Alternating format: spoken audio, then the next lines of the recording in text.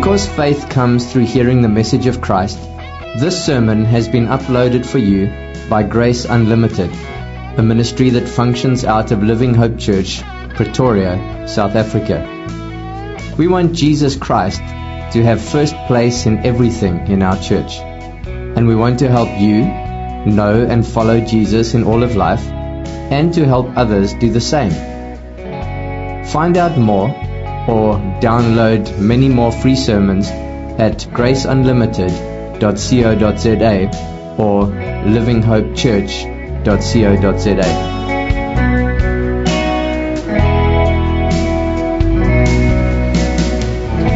We come now to our time where we're actually going to hear from God Himself. This is the most important time of our day, where the Almighty God of heaven and earth, the one that we long to be with so much, has actually in His kindness spoken.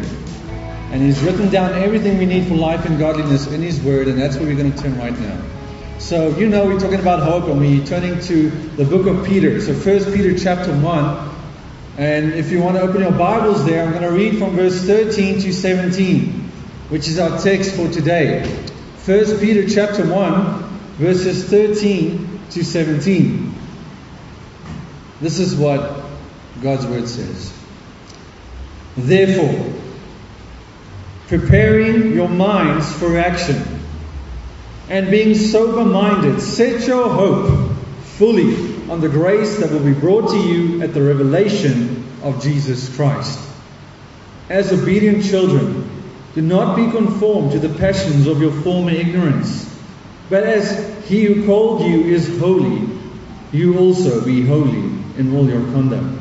Since it is written, you shall be holy, for I am holy.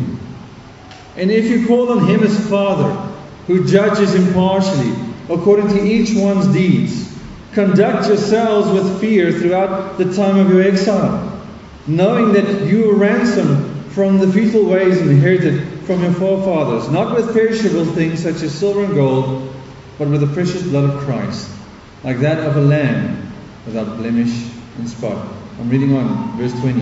He was foreknown before the foundation of the world, but was made manifest at the last times for the sake of you, who through Him are believers in God, who raised Him from the dead and gave Him glory, so that your faith and hope are in God.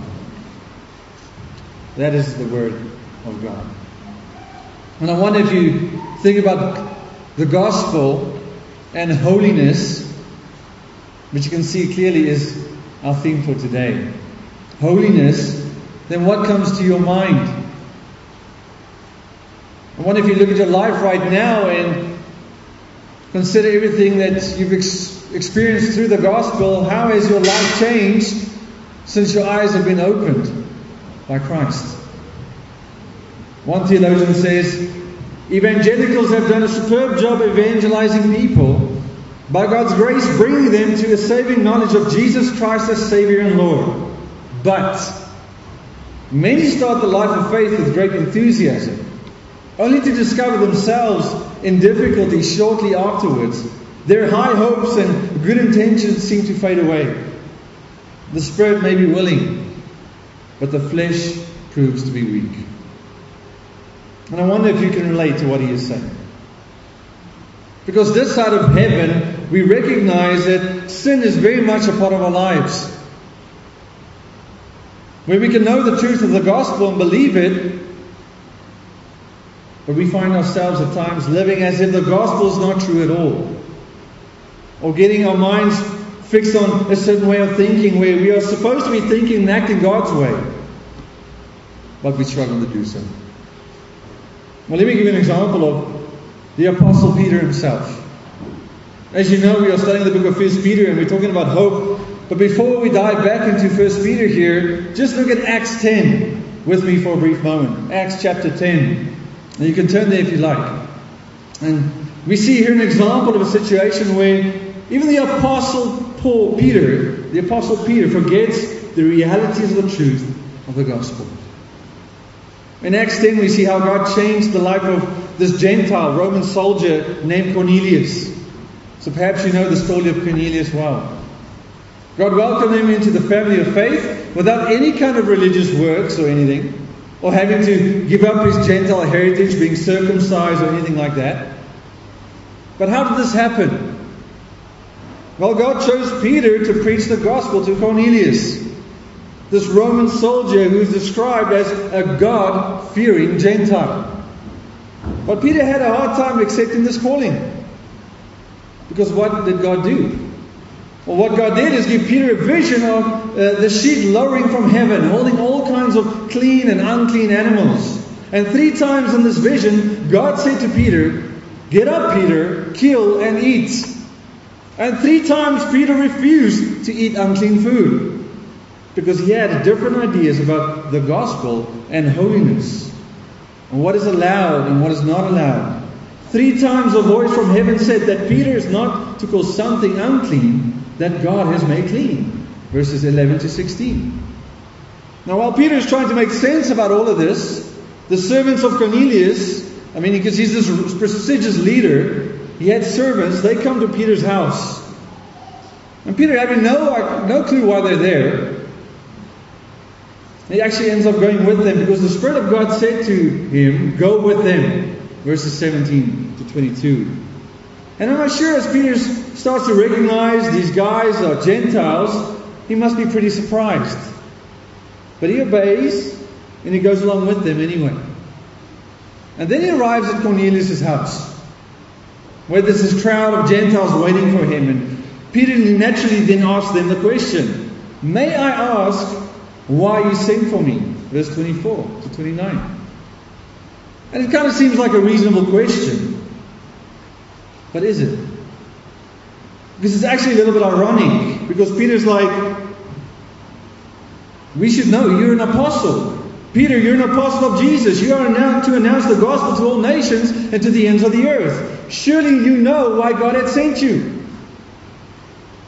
Cornelius then says in verse 33, "Now we are all here in the presence of God to listen to everything the Lord has commanded you to tell us. So tell us, Peter, what do you have for us?" And what is the first thing Peter then says? Verses 34 and 35. I'm paraphrasing him. He says, "Aha! I now realize how true it is that God does not like Jews more than He likes others. He likes all men. He accepts men from every nation who fear Him and do what is right." And you might be, "Well, how do you not know this, Peter? How do you only realize this now, seeing as you know the gospel is for everyone? Peter, you saw how Jesus healed the Gentiles, how He talked to the Samaritans and on and on and on. You know this, Peter, but how can you forget? How can you forget the gospel and its implications?" Well, you see clearly that even the Apostle Peter forgets. Someone who walked and talked and served with Jesus. And many times when we go through this challenging life, armed with the wrong kind of thinking, we end up being like Peter. We start off well, but then along the way we get sidetracked by so many wrong influences and ideas as we fight our own sinful flesh and the habits from the past. As we try to make sense of all the trials in our lives, we too can forget the powerful truth of the gospel. We forget how amazing the gospel really is and what it does. The very truth that changes everything about how we think and how we are to live. And as we turn now our attention back to the book of 1 Peter, we see clearly that Peter has changed drastically in how he thinks. Because all throughout this first chapter, he has been talking about how amazing salvation is. And he's intentional in starting this letter by unpacking so many glorious truths about salvation. Why? Because he wants to give his suffering audience real hope in times of uncertainty. And we've been talking a lot about hope now for the last couple of weeks, and biblical hope to be more precise, because biblical hope is trusting in God for what He says will happen in the future. Biblical hope is allowing us to go through life with a confident expectation of what God is going to do in the future. Where true salvation allows us to hope in a loving, kind, and faithful God. Especially when we are suffering and going through hard times. Because our hope in God actually changes the way we live our lives. And you know that Peter specifically starts his letter of hope and directs our attention to the mercy of God and how He has saved us in the past. And then he directs our attention to the future, to that guaranteed inheritance, having a hope that's truly alive. Verses 3 to 5. And that even our perspective about trials and suffering changes, because that's verses 6 to 9. Knowing from last week that God uses trials to reveal and to purify and to strengthen our faith, allowing us to have real deep down joy even as we go through hard times, because of our intimate relationship with Christ and our love for Christ, embracing all that He has done and all that He says He's going to do. And this is the amazingness of the gospel, you could say, that Peter goes on to celebrate in verses 10 to 12. He reminds his audience that if you look at your texts and your Bibles, that salvation was the core focus of the prophets. And everything they studied and talked about in verses 10. And then in verse 11 he says, they so desperately wanted to know about the person, the timing, and all the details of the things they wrote. And also in verse 11 he points out how the Spirit is involved in revealing things to them regarding how in the future Christ would suffer and the glory that will follow. Now Peter also points out that the amazingness of salvation was the theme of the apostles and everything they proclaimed. And he points out in verse 12 that these apostles were not serving themselves, because who are they serving? He says, but you, his audience and us today. This amazing gospel has been on everyone's mind and has now been proclaimed to you. And so you recognize what an amazing privilege it is that we have the gospel. In fact, it's so amazing. Look at this. Verse 12 at the end. Even the angels long to look at the greatness of this salvation. But then, there's the shift here.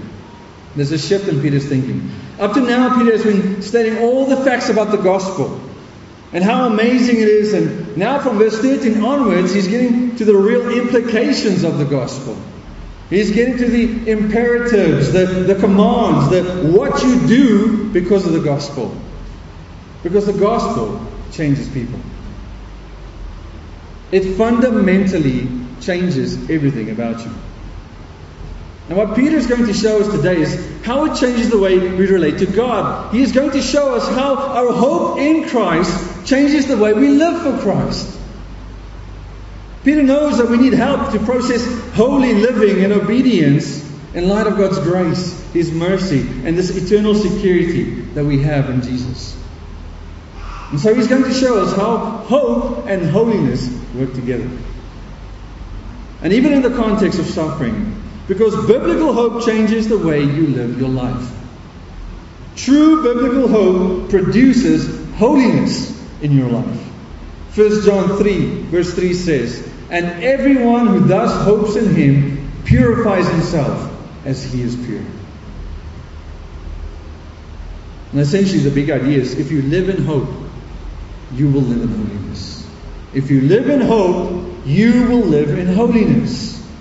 Peter wants us to remember and to recognize that when you live in true biblical hope, you constantly live with your mind fixed on the grace of God that is coming. And that longing and anticipation for the return of Jesus produces a change in the way you live a holy life now. It produces holiness.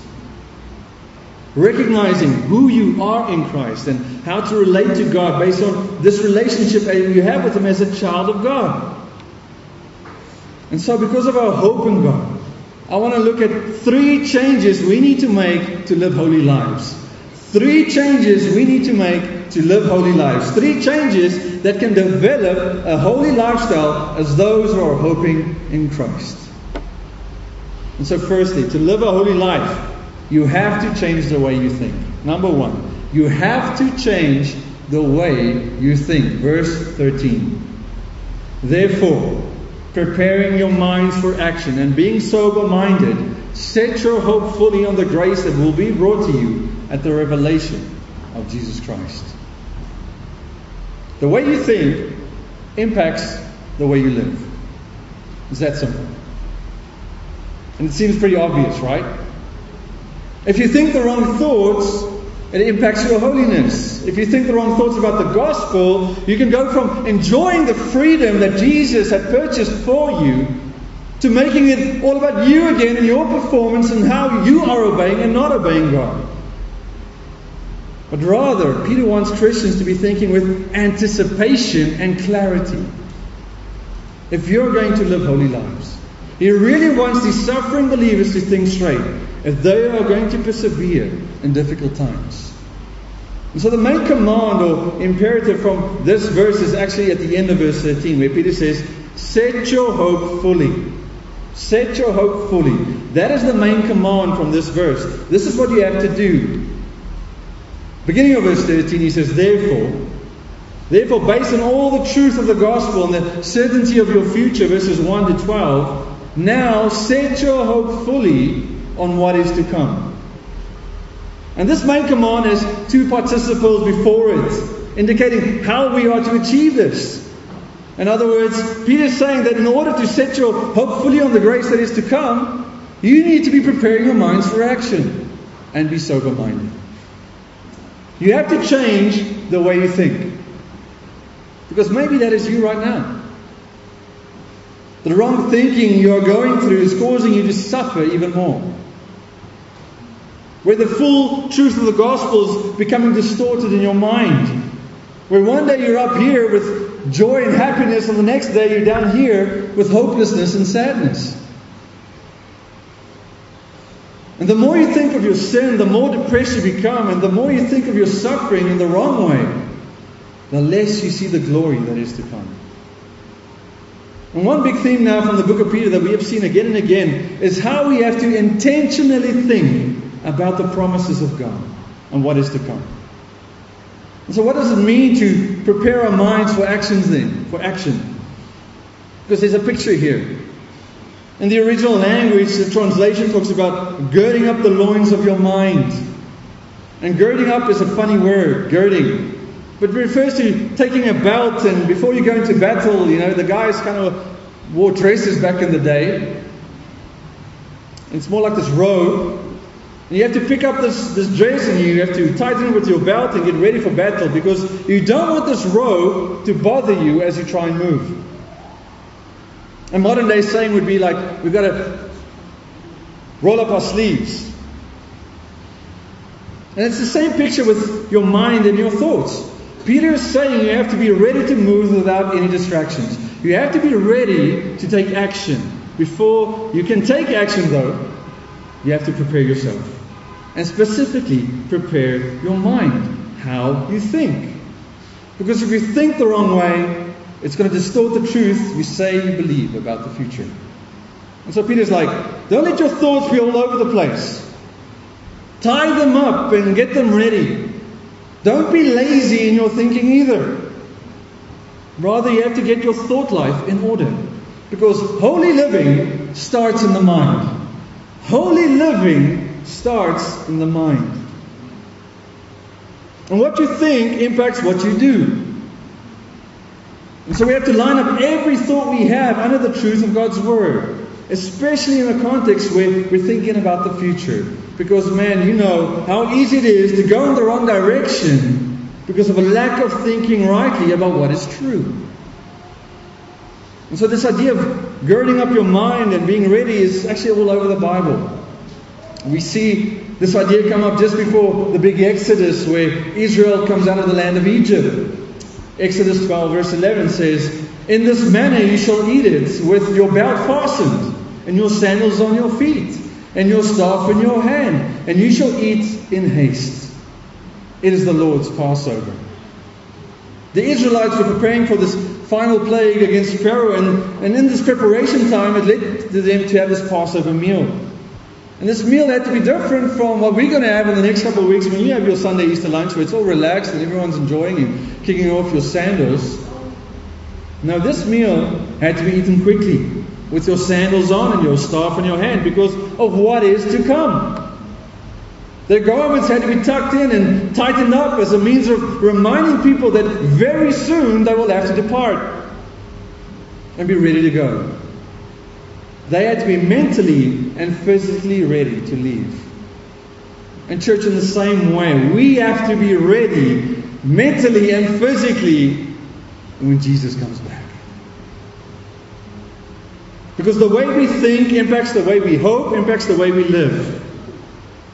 And so, if you're all over the place and you're thinking about who God is and how you are to live in holiness, waiting for Him to return, how the cares of this world are consuming your mind and you're getting all confused and you get to the point where you even doubt your faith, whether you are truly a Christian. Because of one trial after the other and all of the suffering you're enduring.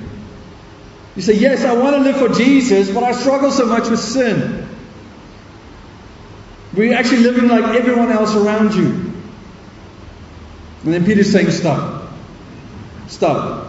You have to tie up all those wrong thoughts and bring them under the submission of God's truth. And so not only do we need to get our thinking ready, you have to maintain that thinking, the right kind of thinking, by being sober-minded. Maintain your thinking by being sober-minded. So again, we have a picture here, because if we take soberness literally, it means that you are not to become drunk.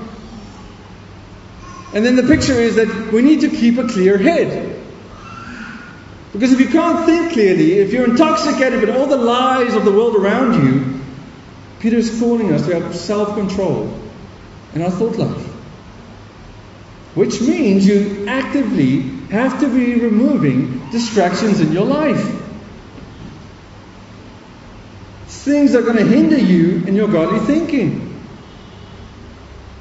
Think of the influence of all the stuff we listen to every day and compare that to the Word of God and ask yourself, is what I'm going to listen to and read and get into my mind right now, is that going to make me more holy or less holy? Do we ever stop and wonder that before we even listen? Because if you get rid of the distractions, it results in you having the right priorities, having a disciplined mind. A mind that is able to respond to the wrong thoughts you might have by submitting them to Christ immediately and taking them captive, as the Bible says, and then replacing them with what is true. This kind of makes me think of what Paul says to Timothy, where he's charged to preach the word faithfully, knowing that people will listen to all kinds of false teaching because people only want to hear what they want to hear. And then Paul tells Timothy, 2 Timothy 4 verse 5, as for you, Timothy, always be sober-minded. Endure suffering. Do the work of the evangelist. Fulfill your ministry. So we need to be sober-minded if we are going to survive with all the lies around us and all the temptations within us. 1 Peter 5:8, he goes on to say later that believers need to be sober and be alert. Why? Because we know that the prowling devil is seeking to devour us. We need to be able to stand against the devil and all his lies, because he's out to destroy you. And there's no way you can fight against those lies if you're intoxicated by your former way of thinking. Falling back, thinking the same way before you were transformed by the gospel of grace. And so Peter's saying there needs to be a serious mental alertness here. And it's hard to be alert if you're not sober in your thinking. You can't go around and be exposed to all these worldly things and expect that is not going to have an impact on your holiness. We have to give our entire thought life to God, because every single thought belongs to Him. So think about what this changed way of thinking does. The idea of being ready and preparing your mind. This helps us not to be casual and relaxed regarding the fact that Jesus is coming back. And being sober-minded reminds us that we should not be caught off guard when He does in fact come back. We need to think clearly to be able to see clearly.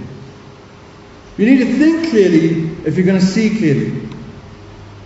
And so we don't want to go through life becoming so caught up with the problems we have that we take our eyes off the fact that Jesus is coming back at any moment. Becoming so used to thinking a certain way that we forget the amazingness of the gospel. And so, our change of thinking practically impacts the way we think about the future. And the primary command then is to set your hope fully on the grace to come. Set your hope fully on the grace to come. If you're going to live a holy life until Jesus comes back, then you need to have a laser-sharp focus on the future. You have to set the right goal for your thinking and be crystal clear on what it is you're aiming for. I watched a movie a long time ago, and this is one of those classic movies with a dad and his son. I think it's Mel Gibson. And this dad had to give this gun to this inexperienced son of his who's never shot a gun before, this rifle gun, to keep the enemy away from their home because there's this war going on. And so the dad teaches his child, if you aim small, you will miss small. In other words, if you are so focused on the exact target you want, you will be more successful in getting it. What is it that we are to aim for exactly? Well, Peter says, set your hope fully. That is completely. That means you're all in on this one. On what? On the grace that is to be revealed to you when Jesus comes back. Peter's wanting us to specifically focus on the grace of God. He doesn't say heaven here.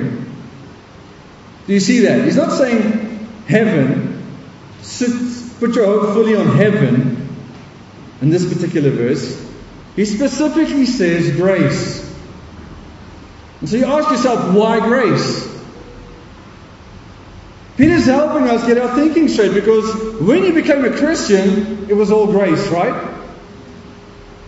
And when Christ is going to come back and glorifies you, that's going to be grace as well. And so Peter wants to make it clear that everything in the past was grace, and the future will be grace.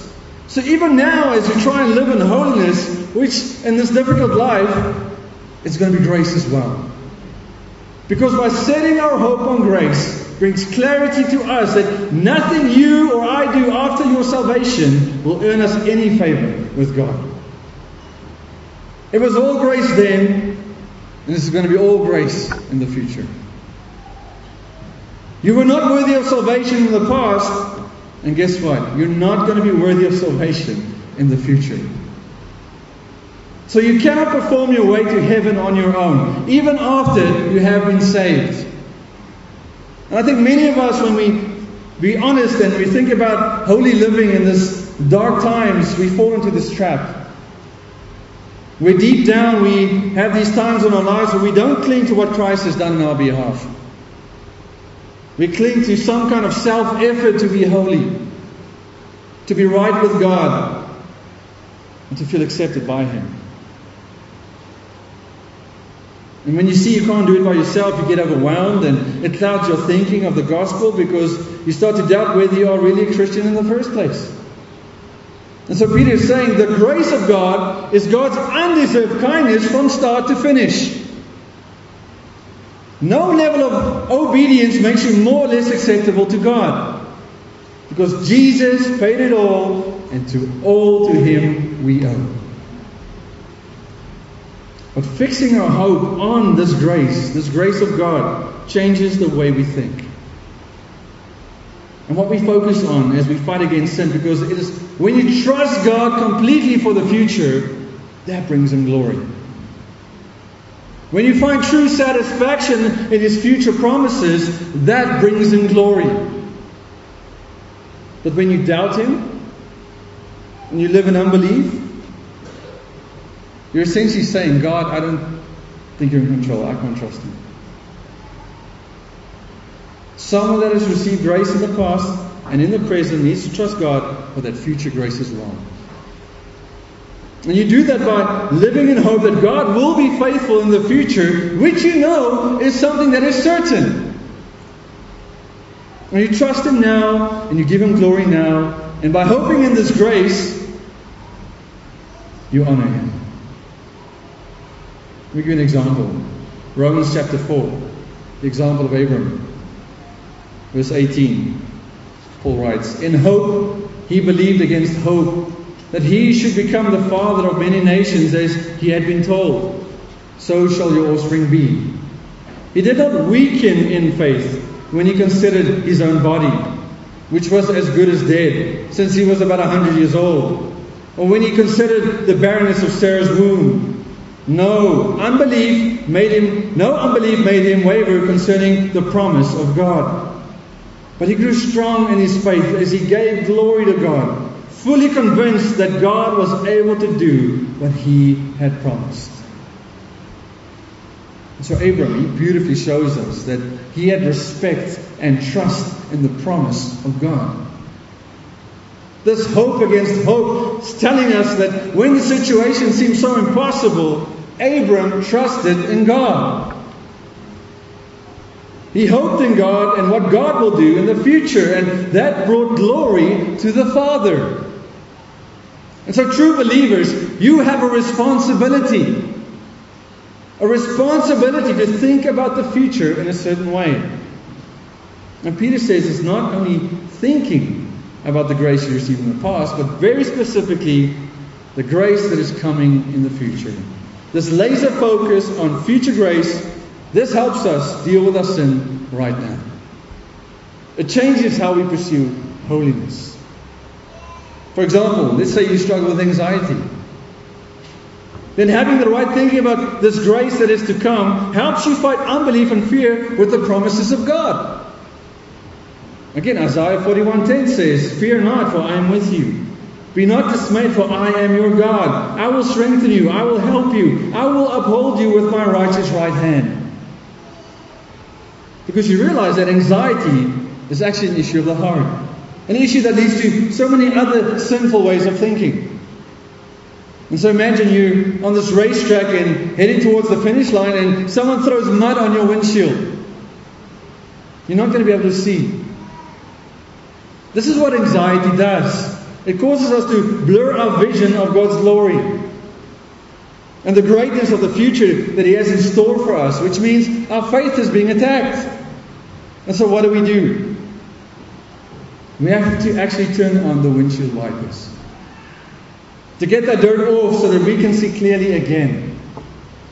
And we do that by coming to God's cleansing Word and the promises of His future grace, because it is God's grace that will get you to the finish line, and it's the promises of God that will help clear the way. Clear your thinking. And so we can see the finish line without any distractions and know exactly what we are aiming for. Titus, he talks about grace as well. He says, "For the grace of God has appeared, bringing salvation for all people, training us to renounce ungodliness and worldly passions and to live self-controlled, upright and godly lives in the present age, waiting for our blessed hope, the appearing of the glory of our great God and Savior Jesus Christ, who He gave Himself for us to redeem us from all lawlessness and to purify for Himself a people for His own possession, who are zealous for good works." And so do you see what grace does according to Titus? It's the grace that trains us to renounce ungodliness. It's this grace that allows us to live holy lives now as we wait for our blessed hope. And it causes us to do the good works that God has prepared for us beforehand. And not to mess around in the dirt and the sins of our past. And so we need to have the right focus on the grace of God. God gave it before and He's going to give it again. And as we wait for it, by focusing in on this glorious grace that is to come, that grace of God is at work in you right now. Causing us to grow in our affections for God. To find true satisfaction in Christ. And not in the distracting pleasures of a sinful world. And so, if we're going to live holy lives, we have to change the way we think. We have to fully, completely set our hope on this grace that is to come. Preparing our minds and being sober-minded. And not only do we have to change what we think, here's number 2. To live a holy life, you actually have to change the way you live.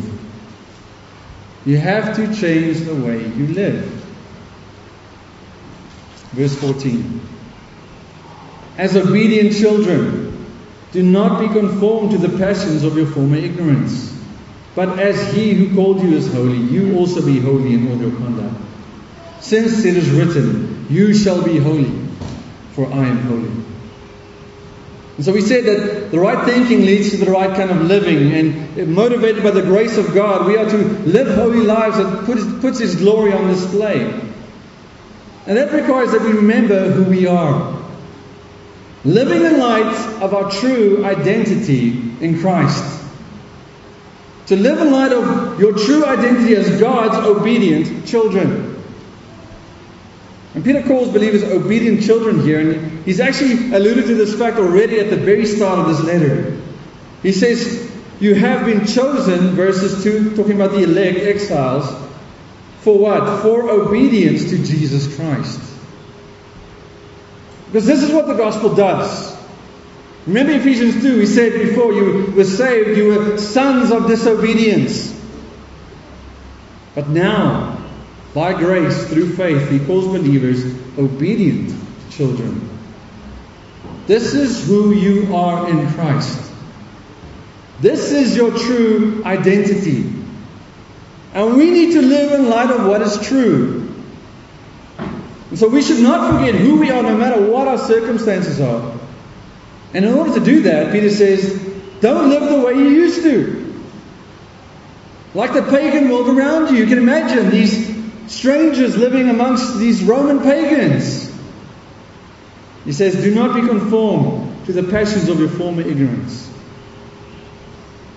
If you're going to live a holy life, you have to remember who you are, and you should change the way you live. And this idea of conformed, it carries with it this picture of being forced into a mold. You know when you force a spinning clay to be shaped the way you want it to be shaped. In fact, this word conformed is also used by Paul in Romans 12 verse 2, a verse that we all know so well. Do not be conformed to this world, but be transformed by the renewal of your mind, that by testing you may discern what is the will of God, what is good, acceptable, and perfect. And so the world and our formal sinful desires, they will keep putting pressure on us to think a certain way and to live a certain way. But we have to change that. We have to change the passions that's going on in our hearts and these former ways of ignorance, because we have to direct our hope and our passions to God. Because this word passions or lust actually refers to all the kinds of desires like money and approval and pleasure and power and all the things that marked your life before you were a Christian. Whatever it might be. And as you look at your life and you see some of these lusts and desires are strong. But we know the power of God has broken the power of sin. The power of God has broken the power of sin. And now we can actually change the way we live in practical ways and the way we used to live. Because we've received this gift of salvation and this understanding of God's holiness. In other words, you're not in the dark anymore. No more excuses.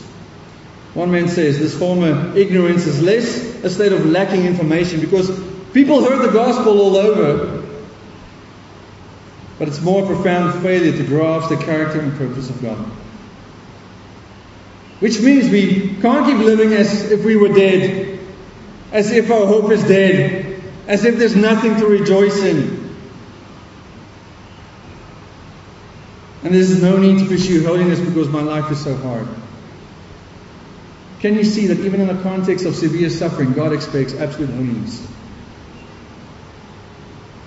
We can't keep on living sinful lives like we used to. And so ask yourself, when someone looks at your life right now, will they be able to say your life is different? Or do you look like the same person you were before?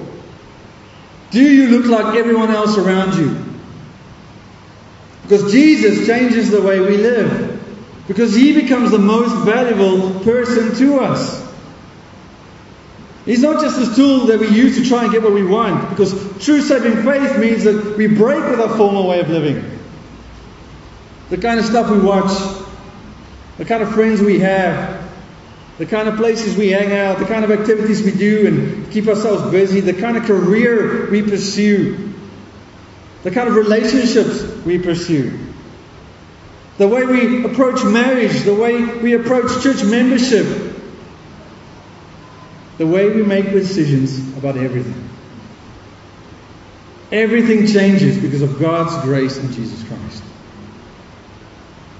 Because Peter says next in verse 15, be holy in everything you do. Do you see it? Be holy in everything you do. But as He who called you is holy, you also be holy in all your conduct. In other words, we must establish a habit of obedience in everything we do.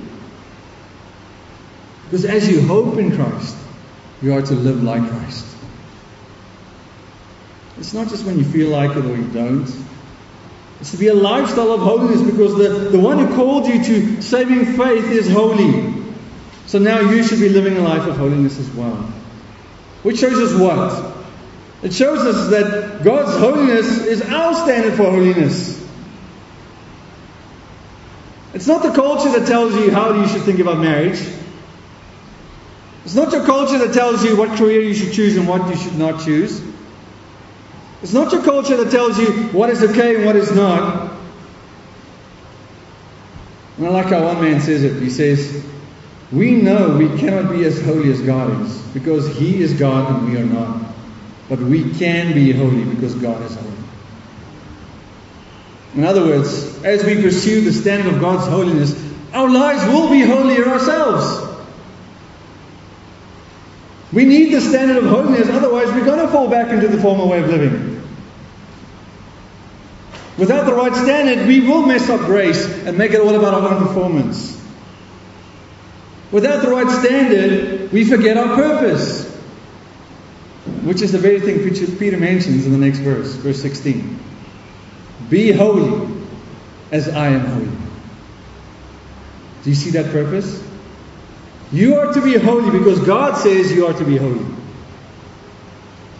And as you hear these words, your mind, if you've been reading your Old Testament, it's going ding, ding, ding. I've heard this before. Be holy as I am holy. Leviticus 11:44. Because God chooses this nation to be holy, not simply because it will be good for them, but because it's for the purpose of bringing God the glory. To put His glory on display. And in the same way, we are to hope for how our holiness will bring God glory.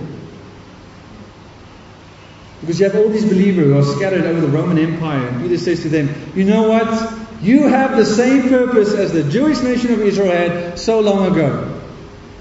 God told them they are a chosen people. And as believers today, we are a chosen people. And chosen for what purpose? To be a holy nation. To be a royal priesthood. The very thing Peter says in chapter 2, verse 5. Like Israel, we are to live as holy people. To display the holiness of God to an unbelieving world. But how? Well, through our love and commitment and obedience to God and His Word. To be different. But we don't do it in our own strength, trying to keep all these commands by ourselves. God knows that we cannot do it. And didn't work before. So what does He do? He writes it on our hearts. Jeremiah 31, Luke 22. We obey through the grace of God.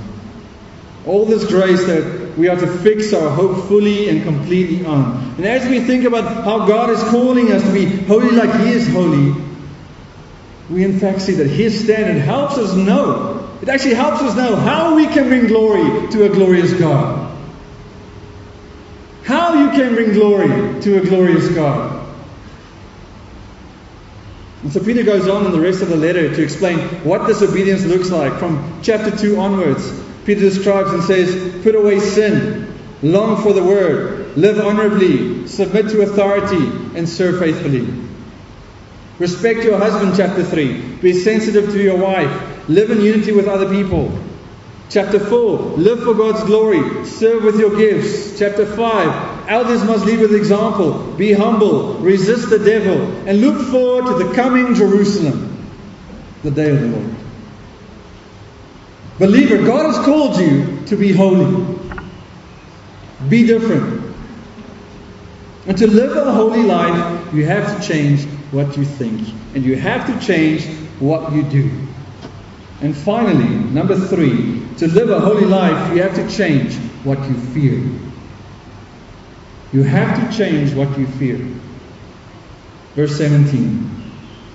And if you call on Him as Father, who judges impartially according to each one's deeds, conduct yourselves with fear throughout the time of your exile. And the big idea here is that only as you fear God in the right way can you face the future without any fear.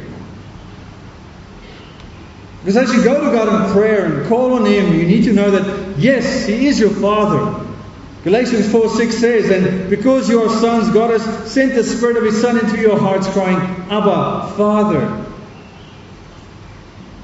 But as a loving, merciful, gracious Father, He is also objective and impartial. He sees everything clearly as they really are. In other words, as you go to Him in prayer through this intimate relationship and this time of suffering and trials and despair, you should know that you are talking to the one who objectively judges each person according to what he or she does. And because that is true, you should conduct your life with the right fear of God. And as you grow closer and closer to God, then you know that He is your Father and He will discipline you for your unholy living. That's what we saw last week as well when we talked about trials. He will judge you according to everything you do, not what other people do to you. You are responsible for the way you respond. So we need to be careful of how we live our lives, having the right attitude and honor towards God. Because God knows what sins you are conforming to. The sins that are part of your former way of living that you are not letting go of. The sins that you are finding more satisfaction in rather than finding satisfaction in Him. And again, the relational aspect between a Holy Father and His children, we see here in Hebrews 12, where He says, My son, do not regard lightly the discipline of the Lord, nor be weary when reproved by Him. For the Lord disciplines the ones He loves, and chastises every son whom He receives. We need to be quick to repent of our sin and run toward God and not away from Him. If we truly want to honor Him, then we will obey Him, because living with the right fear, this holy reverence and awe and respect for who God is, understanding daily more of His holiness and His perfection and His grace, then it will change what we fear in this world. You know what I'm talking about. Like other people. And what they think of us as we live lives that are holy and different. Because just like God is like no one else, you are to model that and live like no one else. People are supposed to look at you and think, you're different. And we don't fear trials because we know they help us grow and strengthen our faith. And we don't fear death because the pursuit of holiness gives us confidence that we are honoring God with our lives as we trust in His good promises. And then even when we meet Him in person, face to face, we will not fear judgment. Why? Because of the grace in Jesus Christ. Because we are confidently fixing our hope on the grace that will be revealed to us when Christ returns. We are motivated by grace to obey the Lord and bring honor to Him, changing our former way of thinking, changing our former way of living, and by changing the way we fear Him and take sin seriously. And make holy living a way of life, and not just something we do on Sundays. And so it's good to ask ourselves and consider, as we talk about all this stuff about hope and holiness, what really motivates me to obey? Because we are like children, because we hear that we need to obey God in every area of our lives, but we don't always understand why. Or we forget why. One scholar, he explains that obedience can be motivated in various ways. One way is by way of wisdom, which says, it is only reasonable to obey God's law. After all, He created all things, so He knows how they work. So we expect His commands to be good and effective and bring us good. Another way is a way of trust, he says. God loves us and would never mislead us. We should therefore behave and trust Him as He directs things to make them work. And if we do what is right for Him, we do what is right for us. Or finally, the way of gratitude. This way of motivation says that it is right for us to obey God without reserve, because God first gave Himself without reserve to us when He redeemed us. Because He has done so much for us, we should be willing to do much for Him. And these motivations of wisdom, trust, and gratitude, they seem to be good motivations, and they are. They are different from some people in the way they think because of earning God's favor. That's why I obey. Or I'm going to obey because there's wrong kind of fear to avoid punishment. Because ultimately, these motivations are selfish. But if you think about it some more, even the ways of wisdom, trust, and gratitude, they're not the full picture. They can even have this sense of a little bit of selfishness in there as well. There's trust and gratitude toward the Lord, but there's also desire to gain some kind of benefit to myself. And so what is the better motivation? Is it not God Himself? To obey God for who He is. A holy God. The same scholar goes on and he says, if we demand a reward to obey God, we love the reward rather than God. And he gives a practical example. He says, think of 3 men. They go running each day of the week. And as you ask them what motivates you to run with so much dedication, the first guy answers, he says, I run because my father died of a heart attack and I want to live long, enough to see my grandkids grow up. The second guy says, I run because I can eat whatever I want to eat and I won't gain weight. It also helps me to sleep better at night. And the third guy says, when I run, my legs soar over the ground, the wind brushes my face and my heart beats like slow, heavy thunder in my chest, and I feel alive. I simply love running. And so it's clear. What are the motivations for each one of these guys? Because the first runner runs out of fear, worried about what will happen if he stops. The second runs out of the benefits of running, health and good sleep. But the third guy, he's able to run because running is the reward of itself. And so the first two, they love health and food and sleep, where running is an instrument they use to get what they want. It's only the third guy who loves running for running. And the obedience of these first two runners, I think, maybe resembles a lot of the reasons we are motivated to obey. Where we obey to avoid what we fear and to get what we want. And so we have to ask ourselves, how many of us serve God and seek no reward other than God Himself? 1 John 5 verse 3 says, for this is the love of God, that we keep His commandments, and His commandments are not burdensome. Is that not what Peter already said, that if we have this guaranteed future inheritance, which is being with Christ Himself, and though we do not see Him now, we long for Him and we love Him, and we cannot wait to be with Him.